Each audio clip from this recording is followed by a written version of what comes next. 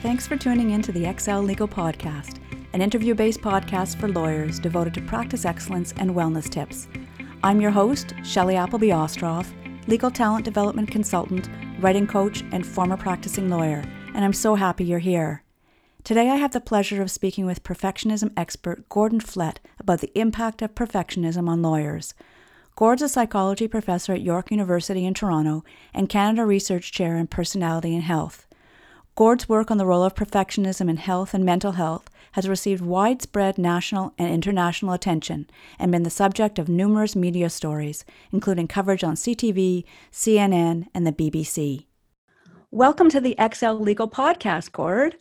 Thanks for having me. I really appreciate it. Well, thanks so much for being here. I know that you are a man in demand these days, with perfectionism being such a hot topic in the news, something I've heard you refer to as a pandemic. Yes. That refers to the fact that when we look at the numbers of people who are perfectionists according to established measures, that there's so many of them, it's starting to become a great concern given some of the other things that perfectionism can become related to. So with adolescents, research indicates that at least 3 out of 10 have some kind of maladaptive form of perfectionism. And the pressures are indicated in over half of the high school students. And you find the same sorts of things with adult participants from a variety of different samples, that when you're looking at people who fall into a category of perfectionistic based on how they've responded, that you're looking at least 1 out of 4, maybe more. And a recent meta-analysis that was done looking at scores over time, over the last 30 years, indicates that the pressures of perfectionism are on the upswing because there's been significant increases across different elements of perfectionism across the last 30 years. This was done with university student samples over the last 30 years. That's so interesting. And why is the increase in perfectionism a problem? Well, it's a problem in a variety of ways. It's just so much pressure and stress that's involved with perfectionism that accompanies it. So that's one of the ways it becomes a real significant concern, because that will translate into how you feel about yourself, but the stress also translates into physical health problems. And there's a growing literature on that side of the perfectionism angle as well. And generally speaking, that kind of pressure is the sort of thing that really can shut people down. And we say that, people typically, they might be a perfectionist, or they know a perfectionist, and they know that it's not easy at times to be around people who are perfectionists, and the actual perfectionists find that it's not easy for them to be around themselves at times either. So there's a variety of concerns that go along with this upswing. And, in terms of why maybe we're seeing this, I think social media for one is one factor, because we have these people who are going online and portraying themselves as if they're perfect, which we call perfectionism self-presentation, who are acting like their life is perfect. And then other people see this and think, well, I've got to up my game as well, not realizing that some of these people are being totally false and are not representing how their lives actually are. Even people in their early adulthood, when they're in that 20 to 30 range and they're thinking, geez, I'm not really certain what I want to do yet. I mean, the one thing about law school students I've always admired is that they knew pretty well what they wanted to do. Yet there's many people who really don't know what they want to do until they find out later in life what their interests really turned out to be.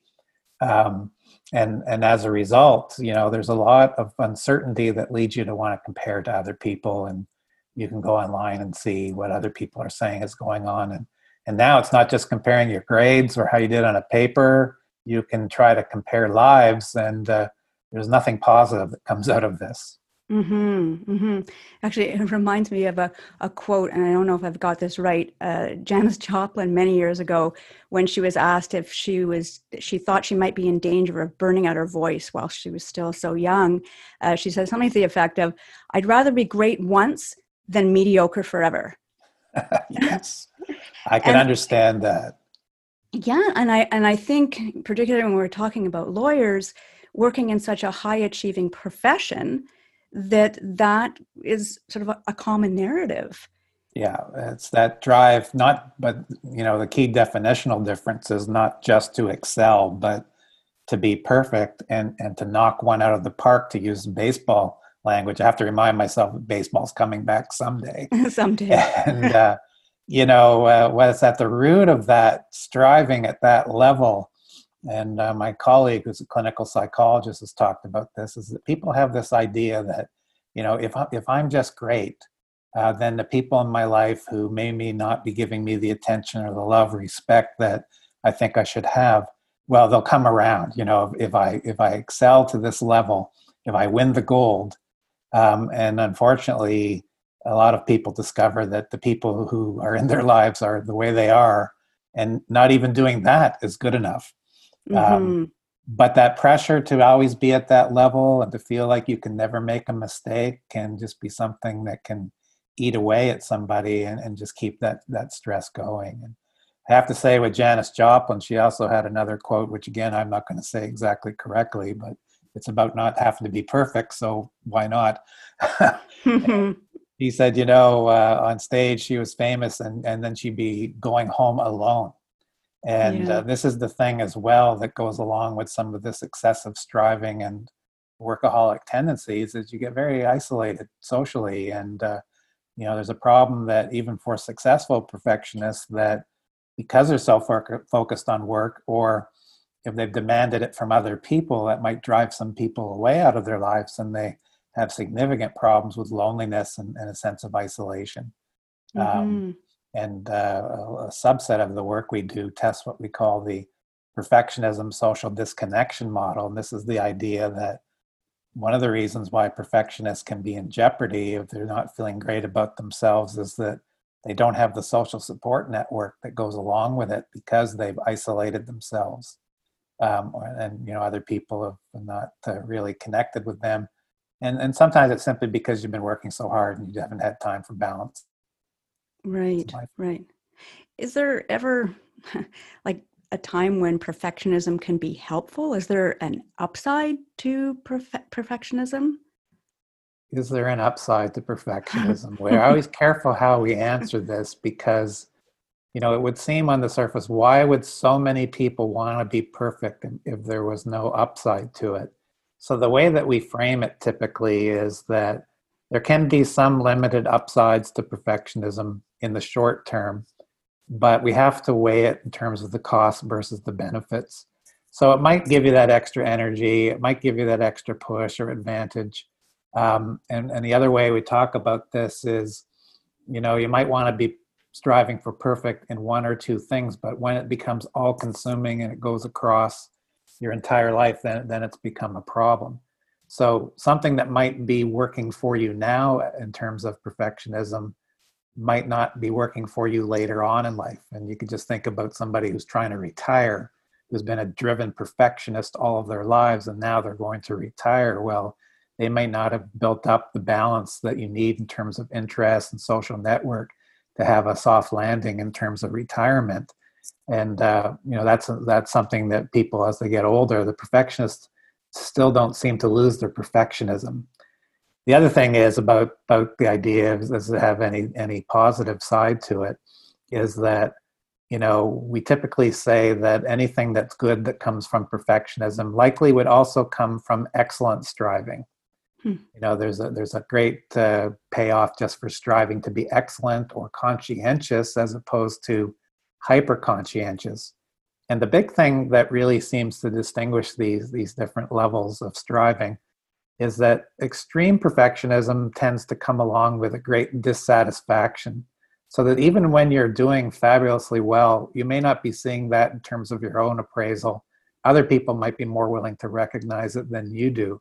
So we know of many famous people who are perfectionists who sadly never seem to enjoy the ride, never seem to enjoy their accomplishments. So here I'm talking about people like Bruce Springsteen, who suffers from depression and always is, not releasing songs that end up being other albums because he deemed them not good enough at the time. Yet they're sources of joy and happiness for the people listening to them. Prima ballerina in Canada, Karen Kane, talks about this in her autobiography called Movement Never Lies, where she said that her extreme perfectionism, which of course is called for, and that's the thing, people will say, well, I'm required to be perfect at times with the demands on me. But she said that, perfectionism and how she saw herself had two down points for her in terms of consequences. One was that she said in over 10,000 performances, there were fewer than 15 that gave her any satisfaction.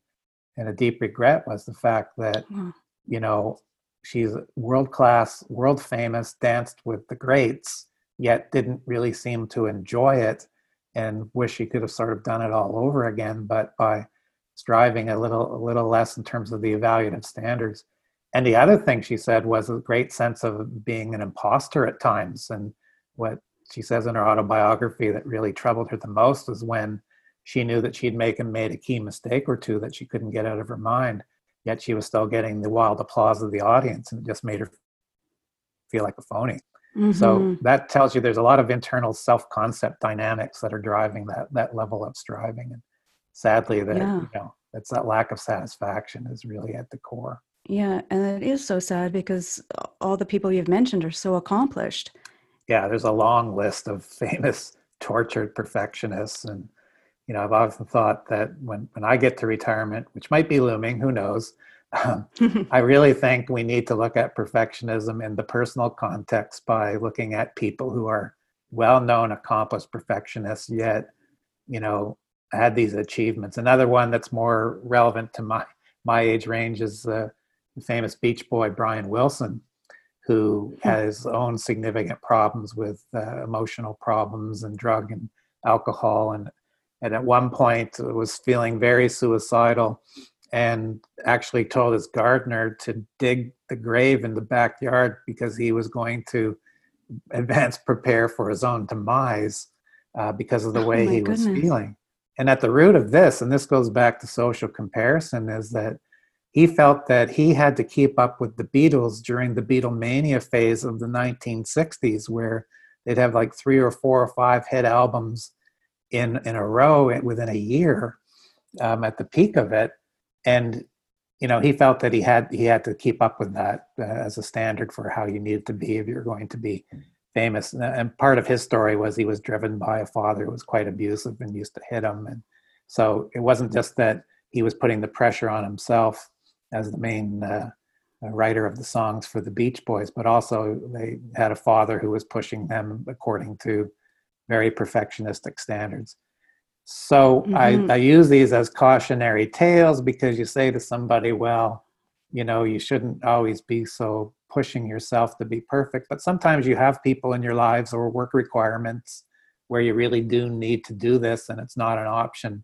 And then that, of course, could lead you to feel kind of trapped and constrained and how, so unfortunately, then you can relate to pandemic conditions, but these are your life conditions generally in terms of, being in a role that you wish you could get away from for a while. Yeah, I wanted to sort of pick up on something you mentioned a couple of times, the sort of mental and physical health issues that can be attributed to perfectionism.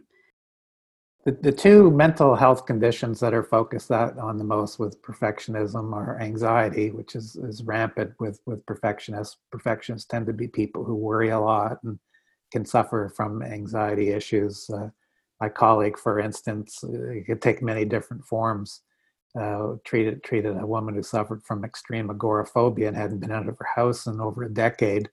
And part of that was driven by need to feel that she had to live up to impossible expectations. The other one is depression, because you're always judging yourself by standards that if you accept that nobody can be perfect, yet your self-worth is geared towards needing to attain that level, you're going to be exposing yourself to a lot of discrepancies in terms of how you actually are versus where you should be. So you can feel eventually like a failure, or at least demoralized if your goals are being blocked, if you aren't having conditions that allow you to keep achieving. That can be very frustrating as well. So you can have depression, demoralization, and some frustration and anger. And sadly, we see situations where this can escalate.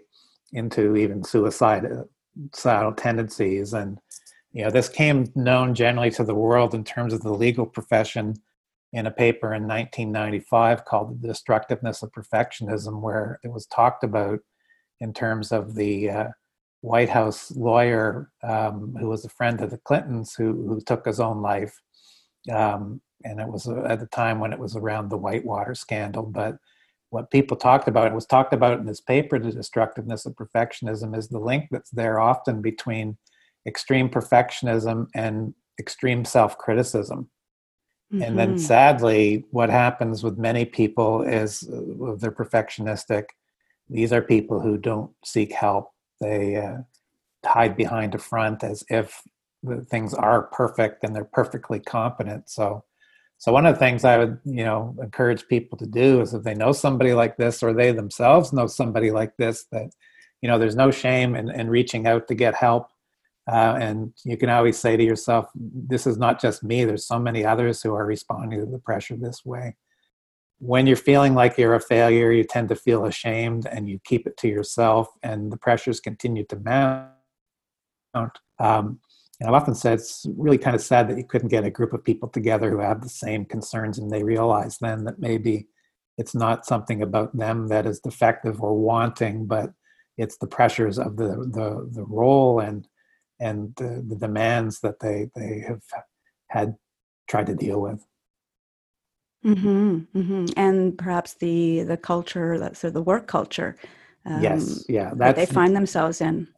That's the other thing, and in terms of prevention, it's always focused on the individual. But, for people in organizations where this pressure is being put on people, it might be a good time to stop and re-examine these pressures and find out, are we really doing things in terms of the work-life balance and talking about the employee's health and mental health, or is it more lip service? Because literally a cultural organizational focus on this where, you might have a few key people who are unrelenting in their demands for other people.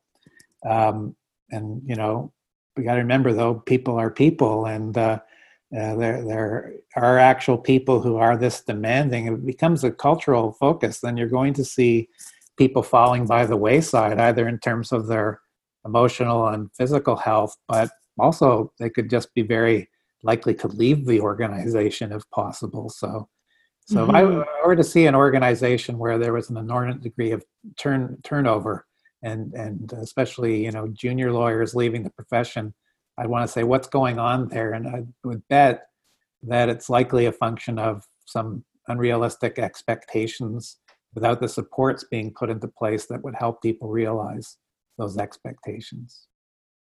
Unfortunately, we do hear that quite often. Yeah, sadly. A common complaint in the profession. Yeah, and because lawyers are so used to solving problems and feeling like they should be the problem solvers themselves, as opposed to looking outside of themselves and seeking help.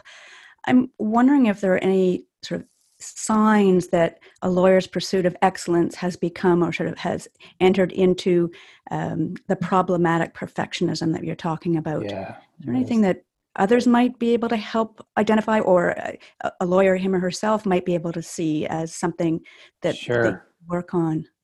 It's tricky because, as I was saying, there's a lot of putting on a front and not really letting on how things are. But there are things like initially the lead into that theme hit on something, which is a sense of always feeling responsible.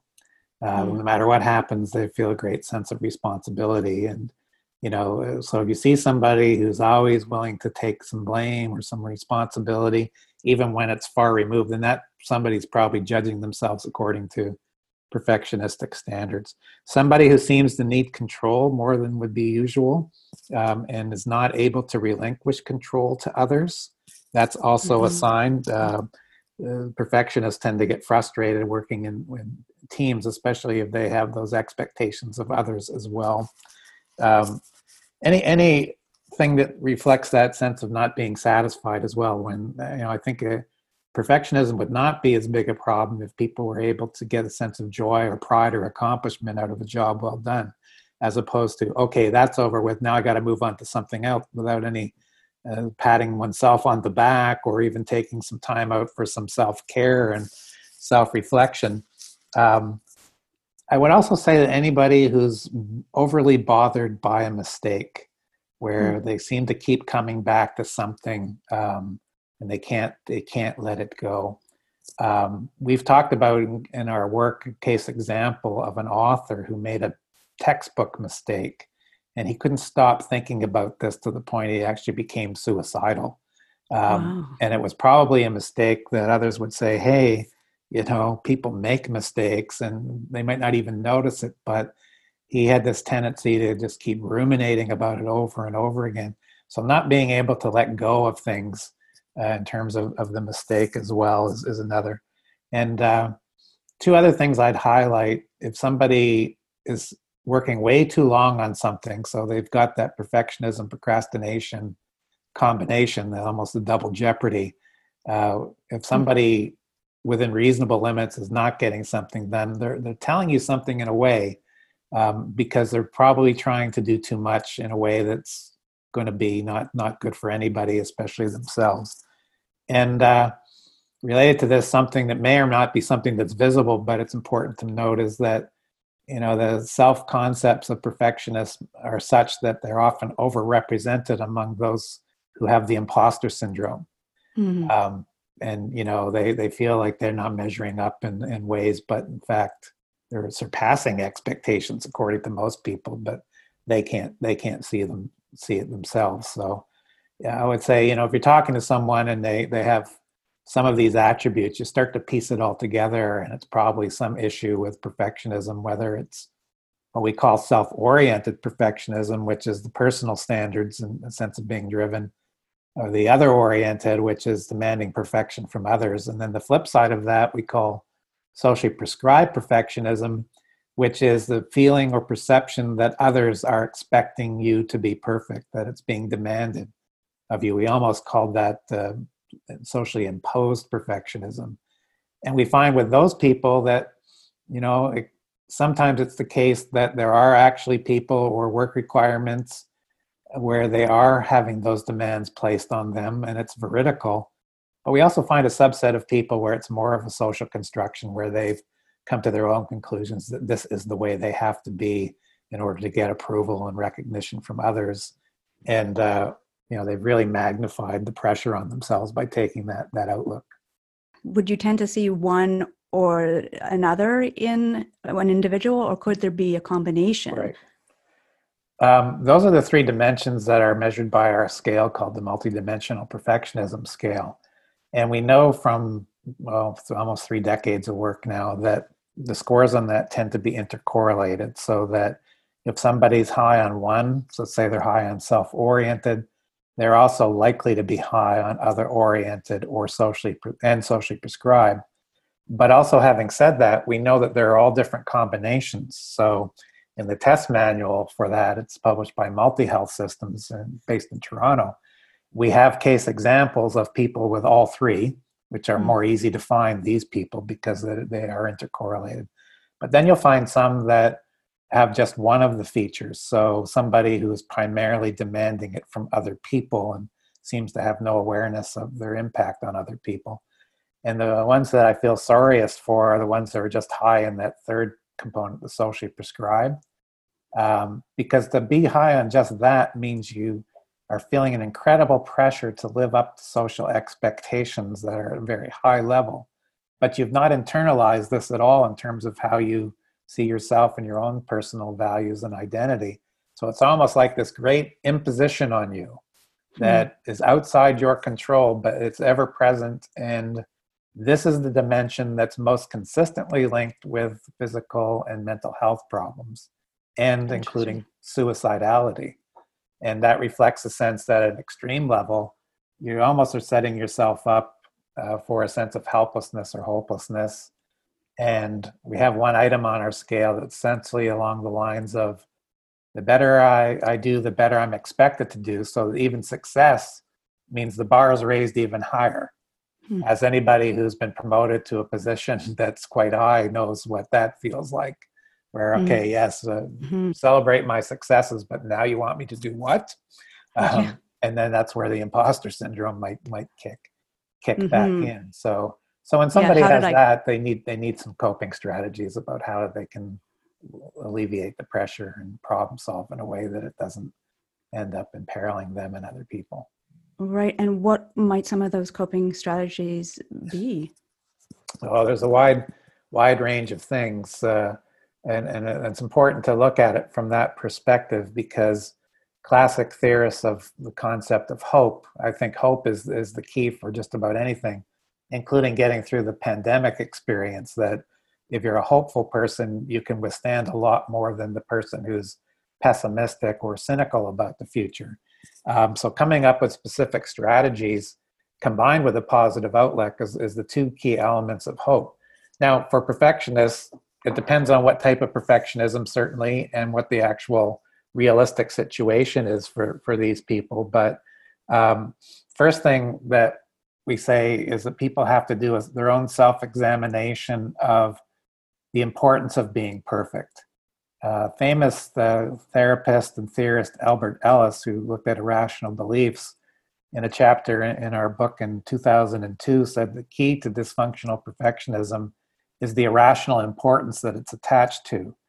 How if somebody says, it's absolutely important, I must be perfect, well, that alone is putting too much pressure on oneself. So for that individual, I'd say, well, find out where you need to be perfect. If you really have to be that perfect, maybe limit it to one or two things, or one or two cases, if you want to look at it from a legal perspective, and not make it an all or none thing where I have to be perfect at this utmost important level across the board.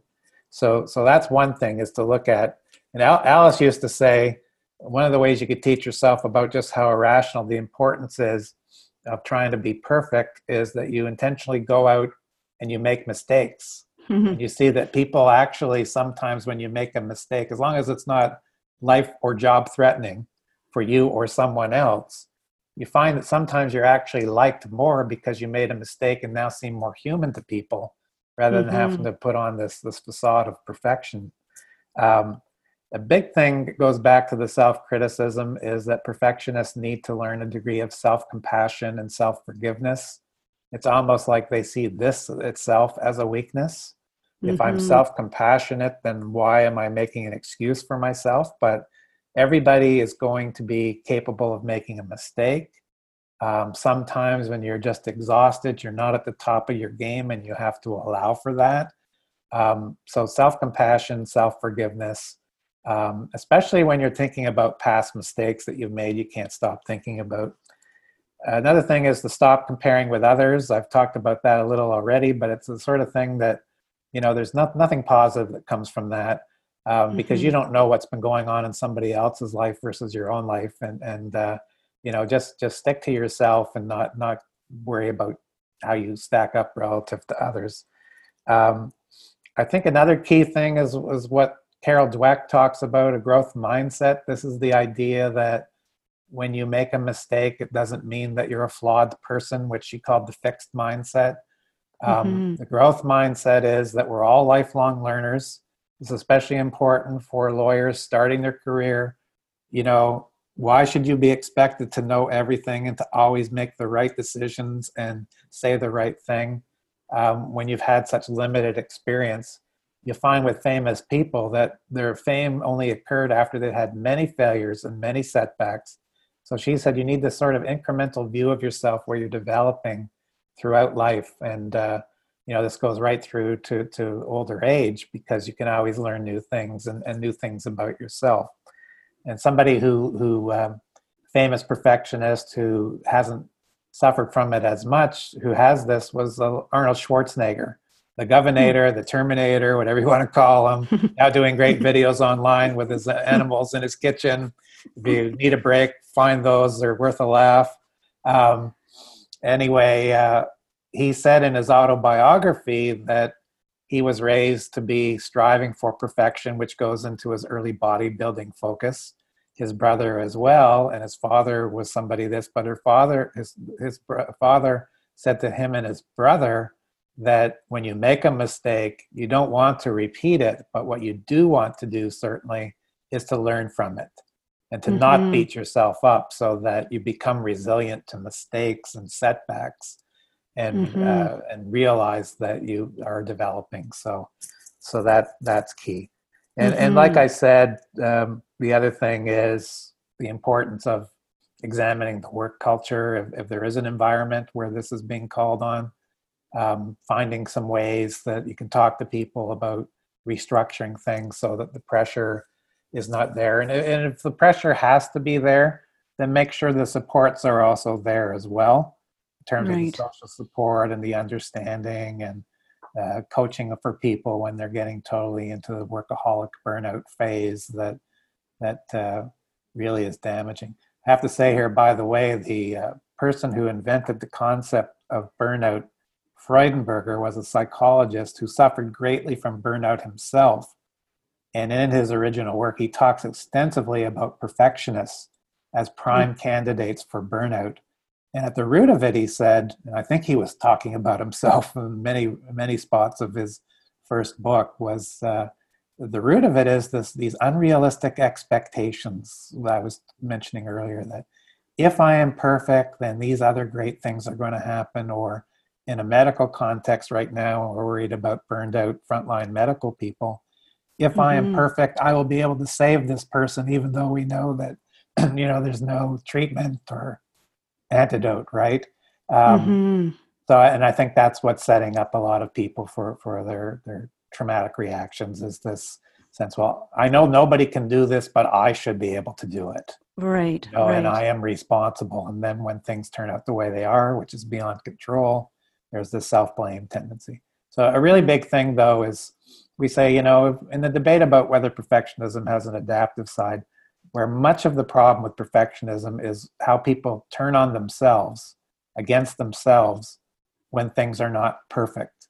We call it perfectionism reactivity.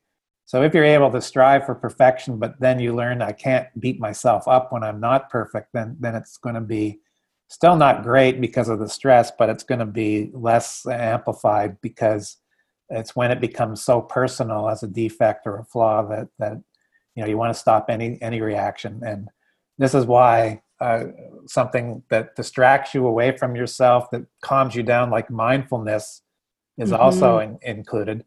And I say, mindfulness to some degree takes some energy. So I said, I also think people, if they want to perfect anything on their downtime, perfect a state of mindlessness, where you're looking at stuff that doesn't matter.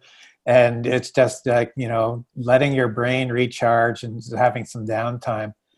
Because I'm pretty sure, based on lawyers I've known, and our daughter, who was trained to be a lawyer and is a lawyer, is that, you need time to shut off the switch, the mental switch, where you're not thinking about yourself or what you need to be doing. You're just going with the flow for a while. And I once said to a family member who is an extreme perfectionist, I said, you should try some mindfulness. And I was cut off in mid-sentence like any type A perfectionist. And he said, I don't have time for that.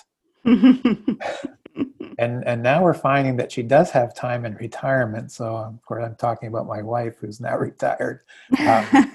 But there's a cautionary tale there as well, because this is somebody who physically was in tip-top shape in terms of physique, but had a very close health scare related to cardiac issues because of that stress and pressure of going all the time. It's not just holding yourself up to, I have to have a perfect outcome. I have to keep busy all the time, which fuels that burnout and that workaholism. But the body needs time, the self-care that comes with a mindful orientation to rest and recharge, to get the relaxation response and the sleep that will be protective. Because once the body has the stress that's chronic, that gets it internally inflamed, then you're set up for all kinds of health problems and potential diseases as genetic vulnerabilities kick in later in life. What about self-help books? Are they worthwhile?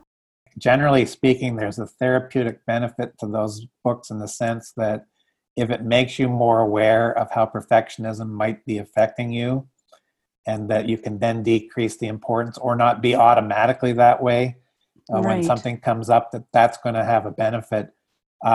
But because we find that perfectionism is deeply ingrained and can start, at the age of 3 or 4 or 5 or 6, that if it's a serious problem, it's probably going to require a person who is an expert in terms of getting to the interpersonal side of things that are often driving the perfectionism. And the interpersonal usually comes in the form of not feeling you got that sense of mattering or love or respect or protection from your early care providers, your mother, father, or whoever.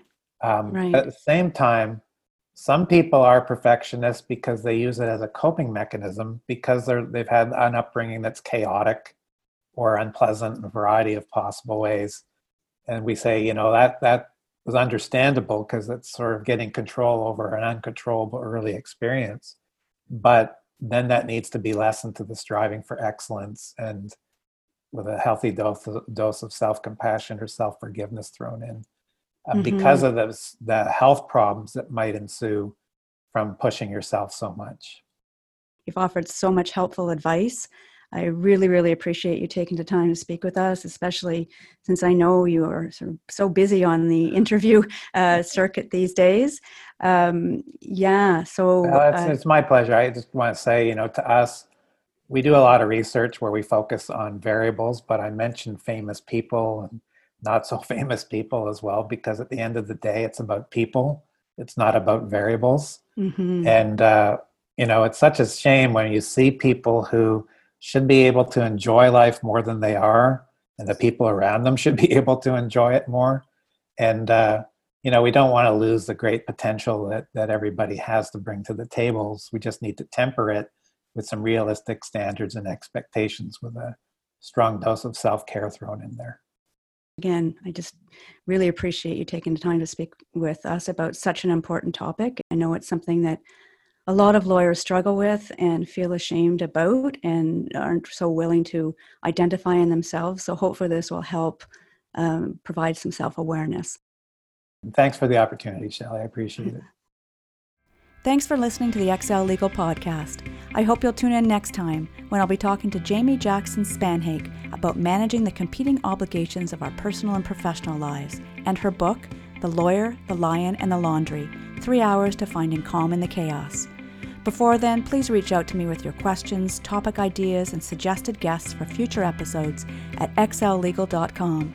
That's EXELLEGAL.com.